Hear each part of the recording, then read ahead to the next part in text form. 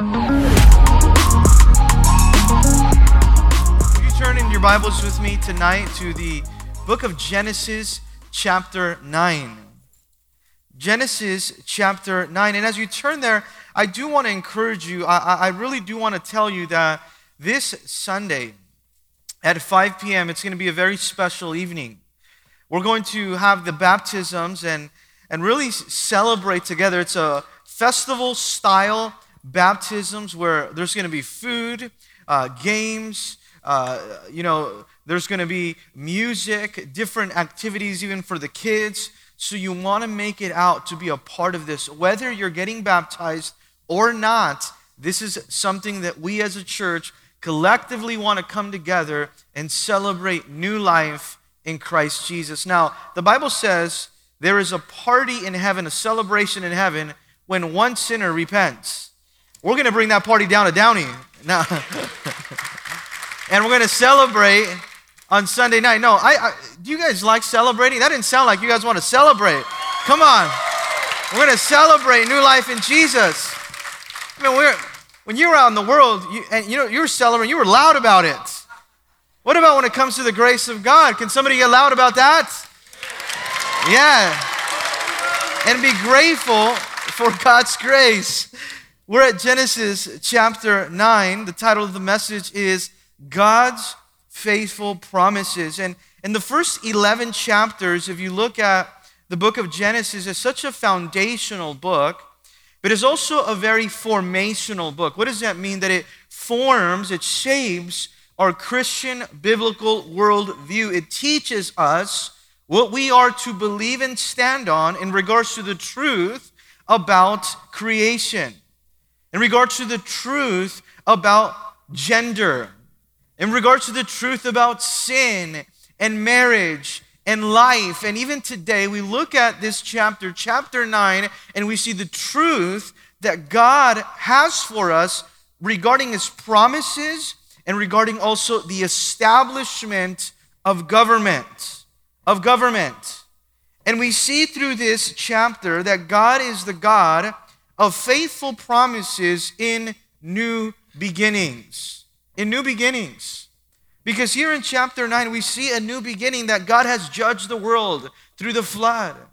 And now these 8 people that were delivered and saved from the judgment by going into the ark and obeying God, Noah and his family, are coming out of the ark to a new beginning, reminding us that God is a God of renewal, that God is a God of restoration, that God is a God that confirms His promises to us. This is the Noahic covenant as you would read it in Scripture. And as you see that God gives us promises for a few reasons, but specifically here you see that God gives us promises to guide us. God gives His people promises to show us His will. When you look at God's Word and you open His Word, know this: God has given you a promise so that He would guide you, and God has given you a promise to show you His will. So we look at 3 different things here in chapter 9. Number 1, a new beginning. Number 2, a confirmed promise. And finally, a family tragedy. 3 things that we see here in regards to the life of Noah. And let's read here Genesis 9, verse 1. So God blessed Noah and his sons and said to them, "Be fruitful and multiply and fill the earth. And the fear of you and the dread of you shall be on every beast of the earth, on every bird of the air, on all the now that moves on the earth, and all the fish of the sea. They are given into your hand. Every moving thing that lives shall be food for you. I have given you all things, even as the green herbs. But you shall not eat the flesh, its life, that is, its blood. Surely for your lifeblood I will demand a reckoning. From the hand of every beast I'll require of it, and from the hand of man. From the hand of every man's brother I'll require the life of man. Whoever sheds man's blood, by man his blood shall be shed. For in the image of God he has made, and made man, and as for you, be fruitful and multiply. Bring forth abundantly in the earth and multiply in it. Let's go ahead and pray. Lord, we thank you for your word. And we thank you that you are faithful to your promises. We ask, God, that you would remind us them today that after the storm, that before the storm, that during the storm, you have specific promises for us. That even when we can't see it, Lord, you are working. So we thank you for your promises. In Jesus' name, together we said, amen. Now notice here in verse 1, in the first 7 verses, we notice a new beginning that God blessed Noah, and God not only blessed Noah and his sons. This was a family affair. This was a family ministry. And God's blessing was on them because he had pleasure in their obedience. Because he had pleasure on the faith of Noah and on the faith of his sons. And what does he tell them? He again tells them the same thing that God told Adam in the beginning of creation. And that was, be fruitful and multiply and fill the earth. Now notice, God's heart, God's intention, God's now purpose is that man would procreate and repopulate the earth. This here was the new beginning. It's the same thing that he told Adam. In fact, in verse 2, he says, and the fear of you, of man, and the dread of you shall be on every beast of the earth, of every kind of bird of the air, on all that move on the earth, and all the fish of the sea, they shall be given into your hand. Notice what he says. All of creation, all creatures, sea life, and those that now are of the earth now, and of the air, everything that moves, I'm giving it into your hand. In fact, not only does he say, I'm going to give it over to your hand, or that you would have control over it, but in verse 3, notice what it says here. Now, every moving thing that lives shall be food for you. So many people say, well, you know what? There's some foods that we can eat, and there are some foods that we cannot. Here, what God tells Noah, listen, everything that you see is under your control, and I have good news, Noah, it's all you can eat. Everything that I've given it for you. And you shall eat it. Notice in verse 3 as he says, I have given you all things, even as the green herbs. Now, what does this tell us? That it was after the flood, as we look at in the beginning of Genesis, where he says that you shall eat of the herbs of the land and of the field. This is what pre-flood Noah and Adam and all the population of the earth, they lived off the vegetation. But after the flood here, then this now new instructions that Noah and his sons are receiving, he's saying, now you can also partake even of the animals. You can eat meat now, not only vegetables. And God here, in the first 3 verses, is now giving him blessing, but also giving him stewardship. I want you to notice that because that's what's happening here. Noah is receiving God's blessing, and Noah is receiving God's stewardship, that he would steward the earth and the land and the creation well.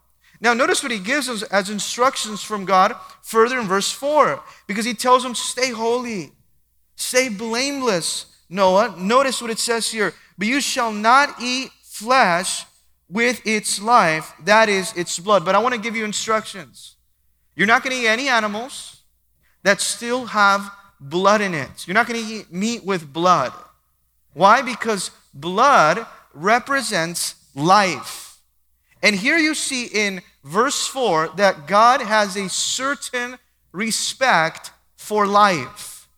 Now notice as he continues here, because it says this in verse 5, surely for your lifeblood I will demand a reckoning. Notice what he's saying here. He's giving an account now for life, or the life of man. From the hand of every beast I will require it. I will require now the blood of those that take your blood, or vengeance, or the life of anyone who takes your blood or another person's life, including wild animals that would kill a person. And from the hand of man, from the hand of every man's brother, I will require the life of man. Now, do you see here that he's establishing here capital punishment? He says, if anyone takes your life, whether it's an animal or whether it's another person, I will require of them their life. This is the beginning of human government. He is protecting life. This is the sanctity of human life. A lot of people say, well, you know what, the Bible doesn't speak of abortion, but it does speak about life. And God is a God that is pro-life. He is protecting and preserving the life of man. In fact, notice in verse 6, he continues, whoever sheds man's blood, by man's blood shall be shed. If anyone takes the life of a person, his life will be taken himself. And he gives specific reasons as to why God says this. I'm very serious when it comes to life. And this is what he says, notice in verse 7. For in the image of God, he made man. Why is God serious about this? Because God requires accountability for life because he created life in his own image. And if he created life in his own image, that means that there is value in life, there is purpose in life, there's a plan in every life that God's created as he created it in his own image. So he says here, to kill another person, you're going to be held accountable because you're directly attacking God's image. Now notice as it speaks of it there in verse 6, it says an attack on human life. Notice, an attack on human life is a direct attack on the image of God. Because he created life in his own image. So he's protecting here now man. He's protecting here now life against murder.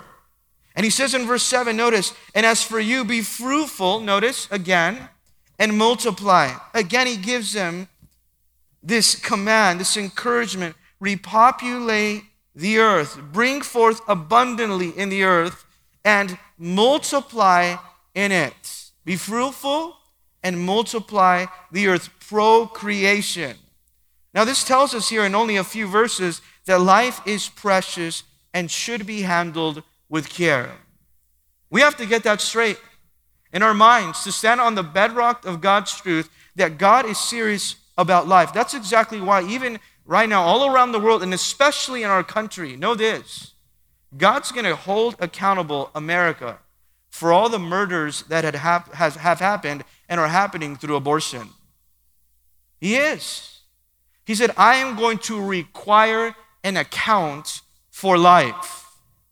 It's so interesting to see even today with such a liberal agenda that you hear about, that the same people that are against accountability, that are against capital punishment, are the same people that are advocating for abortion, which is so contradictory. And as you read God's scripture, you see here that God is serious about protecting life. So he says, here's a new beginning. I have a value, I have a purpose for life. Be fruitful and multiply. Here's the blessing. A new beginning. But let's look at verse 18 because you see a confirmed promise there. Not only a new beginning, when God gives new beginnings, how graceful and giving and generous God is in his goodness.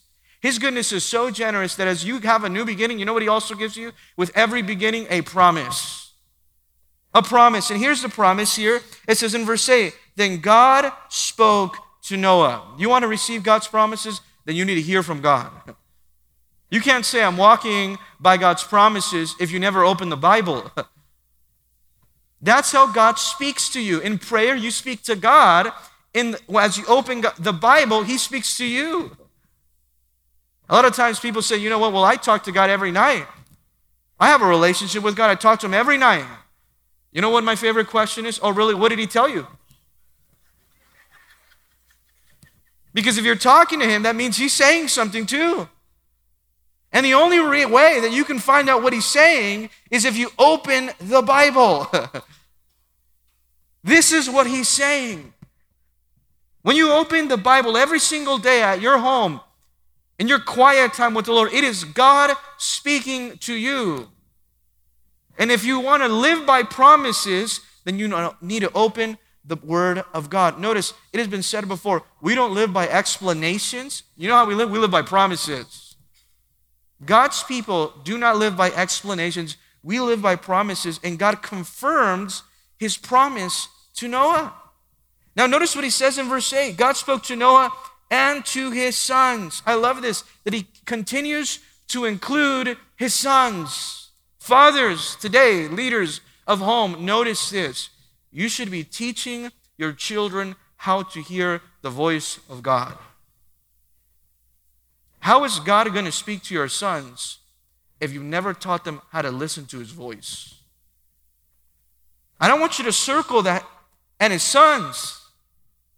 And notice what he says, with him saying. This is incredible here. And as for me, notice what it says, behold, I will establish my covenant with you and with your descendants after you.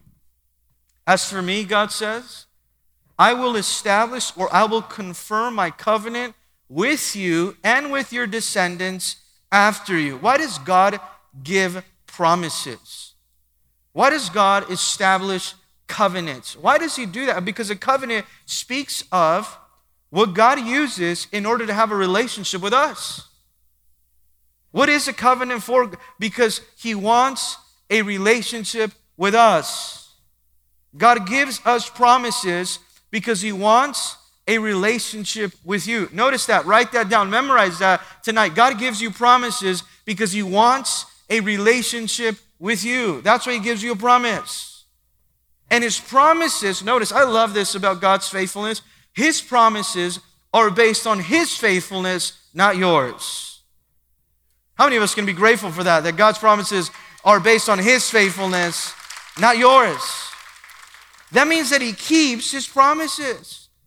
And not only is he promising it to Noah and his sons, but also to all creation. In verse 10, and with every living creature that is with you, the birds, the cattle, every beast of the earth with you, and all that go out of the ark, every beast of the earth, I'm going to give you a covenant now. Today we have a covenant relationship with God as well. And the covenant relationship that we have with God is through his Son, Jesus Christ. That by believing in him, he will cleanse us of our sins. We will be right with the Father, and by it, we will have everlasting life. That is the covenant relationship that we have with him. Now, God is not only will make a promise, and this is incredible here because this is what we're going to see, he will also give you confirmation of it in his word. And that's exactly one of the things that we need when receiving God's promises, when stepping out in faith, to receive confirmation from his word. And this is exactly what he's doing. He's confirming the promise. Again, why is confirmation important for us as we navigate in our spiritual walk with the Lord? You know what confirmation gives you? Number one, peace. Peace. Confirmation from God gives you peace. Note that tonight, please, that you would know that. Confirmation gives you peace. But confirmation from God's word, you know what it also does for you? It also guides you. It gives you now direction. It gives you direction. His confirmation gives you direction. But finally, number three, what is confirmation also does for you, it also gives you courage so that you're not afraid. So that you're not afraid. And notice here, when he's about to confirm the promise, this is what we have to know about God, and notice this about his character, that God is not the God of confusion. God is the God of confirmation. God doesn't confuse us. God confirms to us through his word. We just need to seek his word. You know, so many times God's people are confused or they're lost. There's nothing worse than a lost Christian. We used to be lost. Now we're found because of God's grace. And we should stay on the path. We should stay on God's will. We should stay right where God wants us by going to receive his confirmation through his word, to give us peace, to give us direction, and to give us courage. Now notice what he says in verse 11. This is where he confirms it here. Verse 11, thus I establish my covenant with you. And he uses these two words together, never again. I want you to circle that in your Bible because he says it three times. This is the first time. Never again will the floodwaters kill all living creatures or be cut off by the waters of the flood. never again shall he judge all the flesh, and they will be cut off by the waters of the flood. He's saying, I never will destroy all flesh through a flood. First time, never again. And then he says it one more time in that verse. Never again shall there be a flood to destroy the earth. Now we've seen many floods, but here he's referring to a global flood. Do you see that? It says the earth. Notice in the Bible there in verse 11. Never again will there be a flood that will destroy the earth. First, I'll never destroy all flesh with a flood, and I'll never destroy the entire earth with a flood. And I'm going to give you a sign so that you can trust my promises. You see how God leads Noah and sons every step of the way? Notice in verse 12 how he gives them this sign in verse 12. And God said, I love this again, and God said. Noah's hearing from God. This is the sign of the promise covenant which I will make between me and you and every living creature that is with you for perpetual generations. Now God's promises here, we're learning in verse 12, that they are promises that never end to all generations. These are promises that we inherit, and the generations before us enjoyed, and those after us will receive to all generations. They're perpetual. That means they transcend generations, from one generation to the other. Verse 14, notice what it continues. It says, it shall be when I bring a cloud over the earth, or when you see rain, notice, that the rainbow shall be seen in the cloud. Now that's what we see. When you find a rainbow in the cloud, what do you see? God's sign. And this is God's sign of God's promises. This is God's binding agreement with us.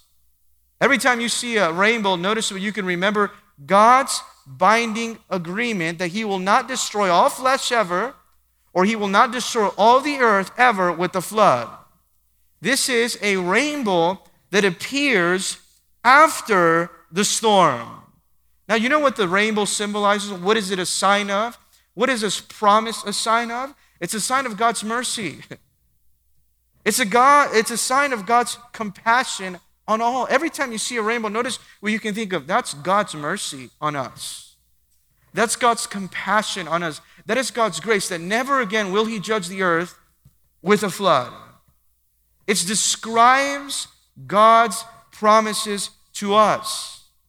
But notice as you continue reading, because it says in verse 13, if we look back at it, it says, I will set my rainbow in the cloud, and it shall be for the sign at the covenant between me and the earth. As you read that verse, I want you to look at verse 13, the beginning of it, and circle the word my. Because it says, God said, it is my rainbow. Now, that's something that the world doesn't know, doesn't think. Don't tell me the rainbow belongs to homosexuality, because it doesn't. He said, it is my rainbow. It belongs to God. And you know why the devil has tried to distort the rainbow? Notice this. Because it represents to the world God's grace. Because it represents to the world God's mercy. Because it represents to the world God's love and God's compassion. So the devil, you know what he's done? Let me twist this. But God says in his word, no, that's not your rainbow, that's my rainbow. And it represents the love of God. You see, we should, as we look to God's word, recognize that. Recognize God's mercy. Recognize God's compassion. Recognize God's promises. And notice what he says in verse 15. And I will remember. This is incredible. God doesn't forget. You know what is incredible? That when you look at a rainbow, you know who also can see it? God can see it. And you are looking both at God's promises at the same time. You are looking at God's promises at the same time, and you are reminding him, God, this is what you said. And my son, he's 4 years old. And every time I say something, he is so quick to remind me what I said. If I promise we're going to do so, he will remind me if you want someone to keep you accountable, it's him. He will remind you what you said. And notice here in verse 15, God is saying, I'm never going to forget. I'm never going to forget what I said. You can trust what I have said. And it says there in verse 15, notice I will remember my covenant which is between me and you and every living creature of the flesh. The waters shall never again. This is the third time. Never again. God is saying, never again, I promise you, will you experience this type of judgment by flood. And become a flood to destroy all flesh. Verse 16, it says, the rainbow shall be in the cloud, and I will look on it. This is incredible. God is looking on it. To remember the everlasting covenant. God looks at it so that he would remember now and says, never forget God's grace and everlasting covenant. Now, first, he describes his promises as one that are perpetual, and then he describes his covenant as one that are everlasting. Notice how God's word never changes. It doesn't matter. Things are going to change. The world is going to change. Culture is going to change. Heaven and earth will pass away. But what did he say? My word will by no means pass away. It's perpetual and it's everlasting. Between God and every living creature of all flesh that is on the earth. And God said to Noah, I mean, you should underline every time it says, and God said to Noah. Because they're talking. They're having fellowship here. This is the sign of the covenant which I have established between me and all flesh that is on the earth. This rainbow is the sign that I've established my covenant to you. This is a sign of God's grace. God's promises, God's rainbow is a sign of God's grace. Now, even as you look at a rainbow, you understand that it has many colors. It's a many-colored, the rainbow that God has given us. And just like it has many colors, the Bible also tells us that God's grace is many-colored, or it's manifold. God's grace is so rich that God's grace is beautiful for us to enjoy.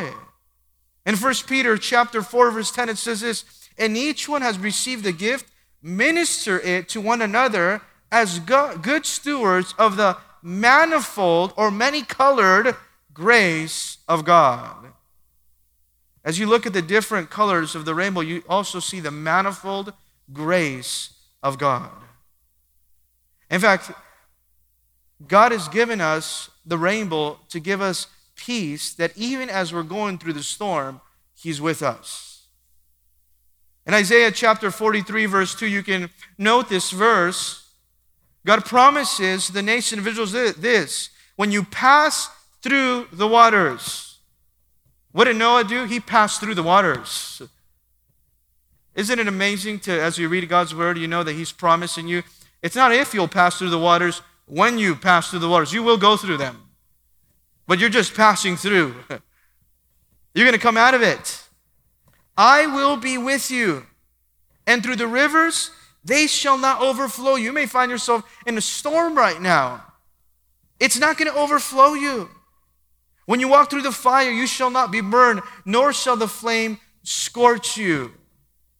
Now, the Bible speaks of 3 different rainbows throughout Scripture that we can remember and take note of. The first one that we see, it's in Genesis, where Noah saw the rainbow after the storm. You see that Noah sees the rainbow in Genesis chapter 9 after the storm. But in Ezekiel chapter 1, it said that the prophet Ezekiel, he saw the rainbow through a vision during the storm. During the storm. In the book of Revelation, John the Apostle, the third reference of a rainbow, he sees the rainbow. Notice when he sees it, of God's promises, God's faithfulness before the storm of judgment. So whether you see it after the storm, during the storm, or before the storm, you can always remember that God is faithful and He will never leave you. You can remember it. Every time you're going through a storm of life, remember that you can always see God's promises if you look by faith. If you look by faith, maybe right now you're going through a storm and you say, you know what, I am overwhelmed, I'm broken. I'm going through a storm right now in my family. You're going through a storm right now in your personal life. Maybe during the storm, God wants to show you His promises. Or He prepares you for the storm. Before the storm, you go to the Word of God. Or even after you've come out of the storm, you notice, you recognize the promises of God. And you realize in His promises this, that all things work together for good to those who love God and to those who are called according to His purpose. That's the promises of God. Realizing that. Now we're going to see here, even in the next few verses from 18 to 29, the end of Noah's life now. The end of Noah's life. You know, it was said of one of the presidents of Moody Bible College Institute, that they had a president there that often would close his prayers, his public prayers at least, with the words, "And Lord, help us to end well." In Jesus' name, amen. And Lord, would you help us to end well? In Jesus' name, amen. What an example. And Lord, help us to end well. I want to ask you this. Are you going to end well? Because here you see how Noah ended.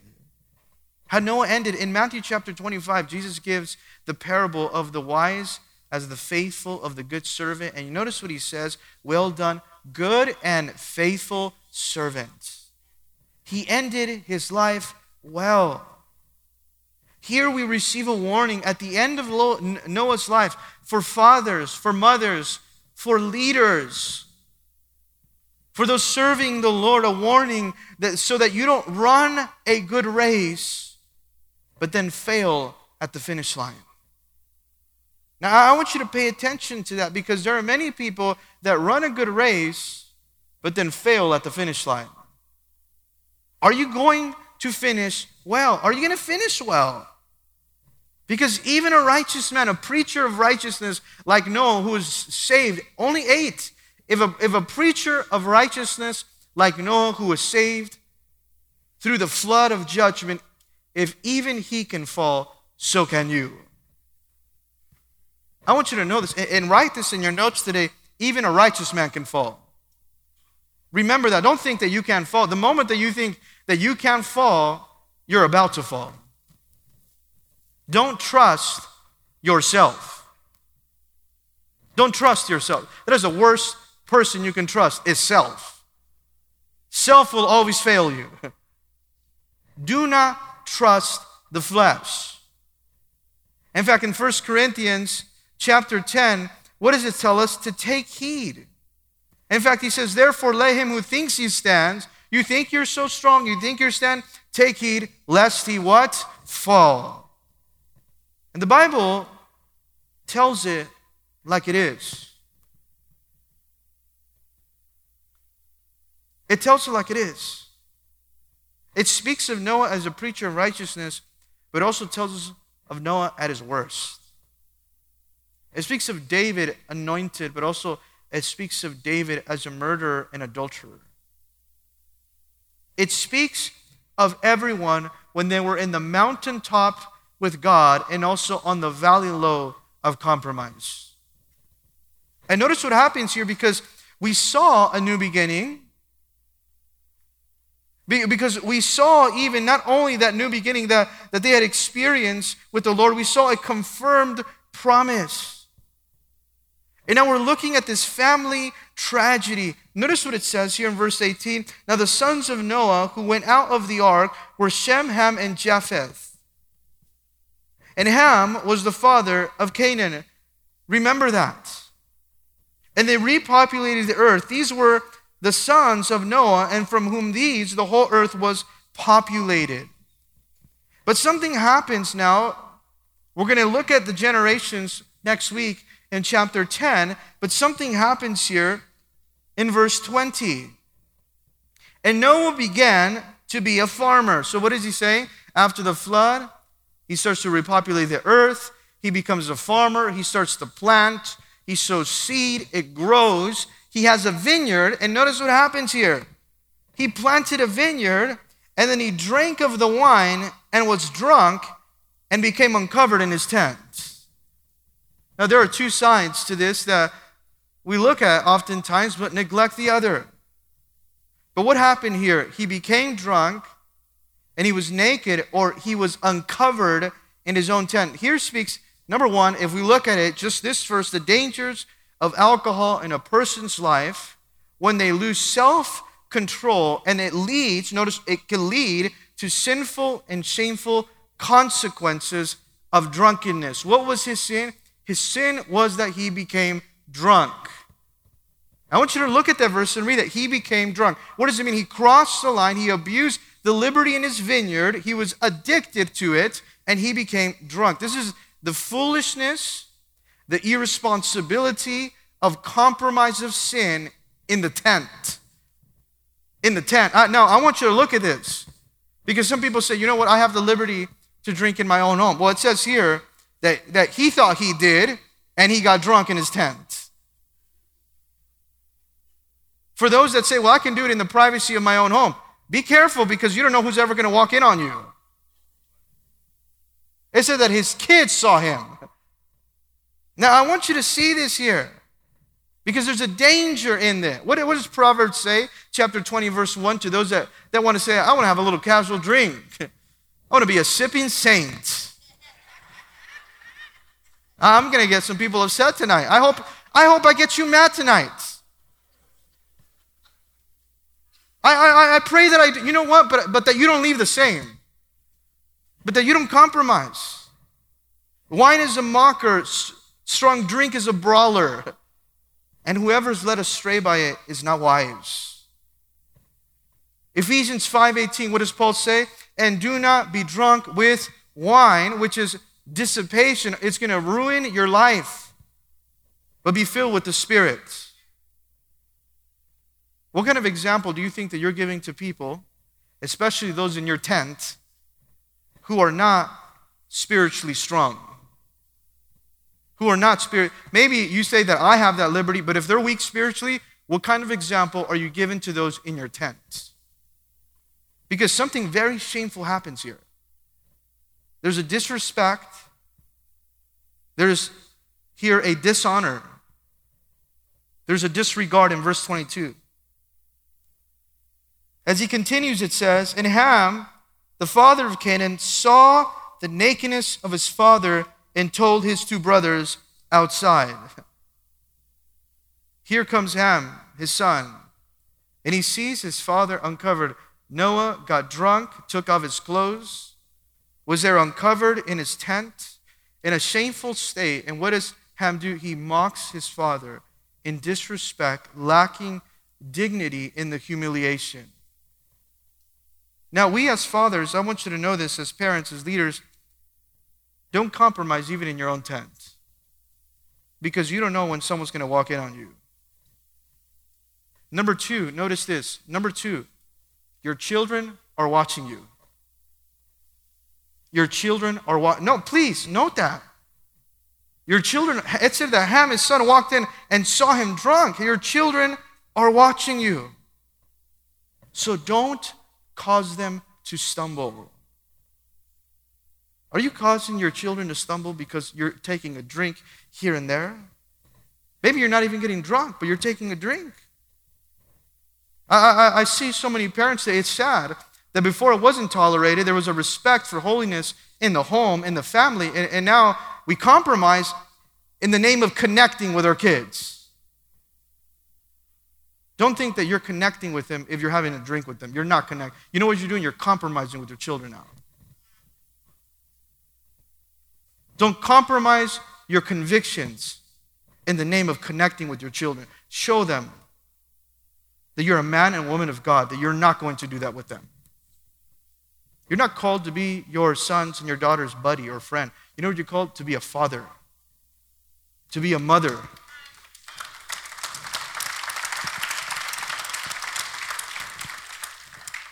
and his son was stumbled. And his son was stumbled. It says that he told his two brothers outside. You know what his son was? Quick and impulsive. And you know what his son does here? He didn't protect his father's reputation.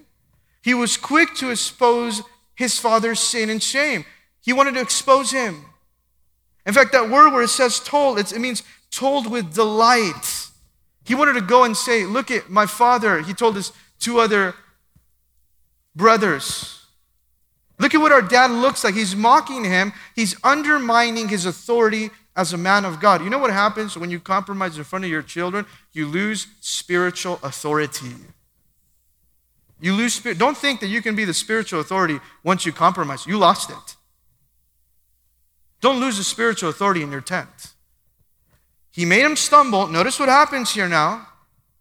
And he goes out and exposes his father's shame. Now there's another lesson, another side of this that we need to remember is that how people respond to sin and embarrassment in the life of others, it's an indication of their character. When you find someone that has sinned, or you find someone that's done something shameful, don't go telling other people. You know what Ham could have done here? He could have gone, seen his father, quietly covered the body of his father that was uncovered without saying nothing about the incident. In honor and respect to his father, and not expose his father's nakedness.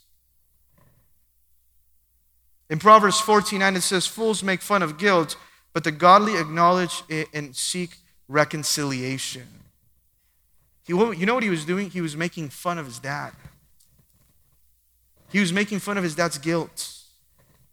In Proverbs 10:12 it says, hatred stirs up conflict, but love covers all wrongs. He didn't look at his dad with love. He looked at his dad with guilt and with shame on his father. But notice his two brothers that were wise. And notice what they did. They protected their father. This is how we need to protect the family. Don't be going telling your family's business to everyone. Don't be telling the world the problems that take place in the ministry or the church. Protect the church. You know what's sad to see? When Christians fight in public. You're bringing a black eye to the church. Don't do that. Protect the church. Don't try to, it's not your job to expose anyone. You know whose work is that? It's the work of the Holy Spirit. There's so many people in social media today that think that it's their God-given calling to expose other people. It's not. You're not the Holy Spirit. And notice what it says here now that his sons did. It says in verse 22, and he told his two brothers, but Shem and Japheth took the garment, laid it on both of their shoulders, went backwards and covered the nakedness of their father. This is what we should do for one another. Cover the nakedness of the shame and the guilt of other people. You know what covers guilt and shame in other people's life? What covers guilt and shame in someone else's life is love. And it says not only that they did this, it says their faces were turned away and they didn't see their father's nakedness. They said, we don't even want to look at our father in that state. This is a virtuous example in the family to protect one another. Now I want you to know this. Love doesn't cleanse sin. Love doesn't cleanse sin. Only the blood of Jesus cleanses sin. Love doesn't condone sin either. Love doesn't cleanse sin. Love doesn't condone sin. But you know what love does? Love does cover sin. It covers the guilt. It covers the shame. And it doesn't go around exposing people's sin. It doesn't go around encouraging others to spread the bad news. As some people, they find out someone falls, and you know what the first thing they want to do? They want to tell everyone else, look at that brother fell. Is that how you want them to treat you if you fall? The Bible says the same judgment that you use on other people, it's going to be used on you. 1 Peter 4:8, what does it say? Above all these things, put on fervent love, because love is going to cover a multitude of sin. If you love that person, you're not going to shame them. If you love that person, you're not going to make them feel guilty. In fact, what does it say in Proverbs 17:9? He who covers transgression seeks love. Love is the approach and maturity is the goal. Note that tonight, please. Love is the approach and maturity is the goal. We should not try to expose other people's sins. What does Jesus say in Matthew 17? Or in Matthew 7 on the Sermon on the Mount? He said, what about you who are looking at the speck in your brother's eye, but you have a big 2x4 sticking out of yours? Why don't you go take care of that first? And the self-righteousness and the pride, humble yourself and then come and try to help your brother. When we learn about other people's sin, you know what is our responsibility to do? To, in the spirit of gentleness, in the spirit of humility, to restore them. To, in the spirit of gentleness, in the spirit, not publicly shame them. In Galatians 6, verses 1 and 2, it says, bear one another's burdens, so fulfill the law of Christ. But notice what Paul has said. If anyone's overtaken by any trespasses, you who are spiritual, restore such a one in the spirit of gentleness, considering yourself, lest you also be tempted. How are you to do it? In the spirit of gentleness. You know, it's been said before that on the battlefield, Christians are prone to kick their wounded. Don't kick the wounded. Don't argue in public with Christians. In the spirit of humility and gentleness. And then in verse here, 24, so Noah woke from his wine and knew that his younger son, what his younger son had done to him. Noah wakes up. And notice what it says, younger. He was immature. He was zealous, inexperienced. And he said, cursed be Canaan. Canaan is who? His own children of Ham, who shamed their father. A servant of servants, he shall be to his brother. Notice, he is going to be shamed. He's going to be a servant of servants. In fact, the Canaanites later are the ones that were overtaken by Joshua in the promised land as the lowest servants for shaming his father and for dishonoring, for unwilling to keep it to himself, for disrespecting and not seeking love. And he said, blessed be the Lord God of Shem. But his other two sons, he didn't bless them. You know what he blessed? The God of Shem. But praise God, the God of Shem, who seeks compassion, who seeks love, who seeks reconciliation, who seeks restoration. And may Canaan be his servant. May God enlarge Japheth. And may he dwell in the tents of Shem, and may Canaan be his servant. There are consequences for going out and shaming your brother or your sister or your family. Don't shame your family. Protect your family. Protect the ministry. Protect the body of Christ. And Noah lived after the flood 350 years. So all the days of Noah were 950 years, and he died. You know, in our walk with God, we climb hills, and sometimes we descend to valleys. We climb hills, and sometimes we descend to valleys. But notice the victorious Christian life, you know what it is? Is a series of new beginnings. And today we can have a new beginning because of the promises of God. Amen. Let's pray.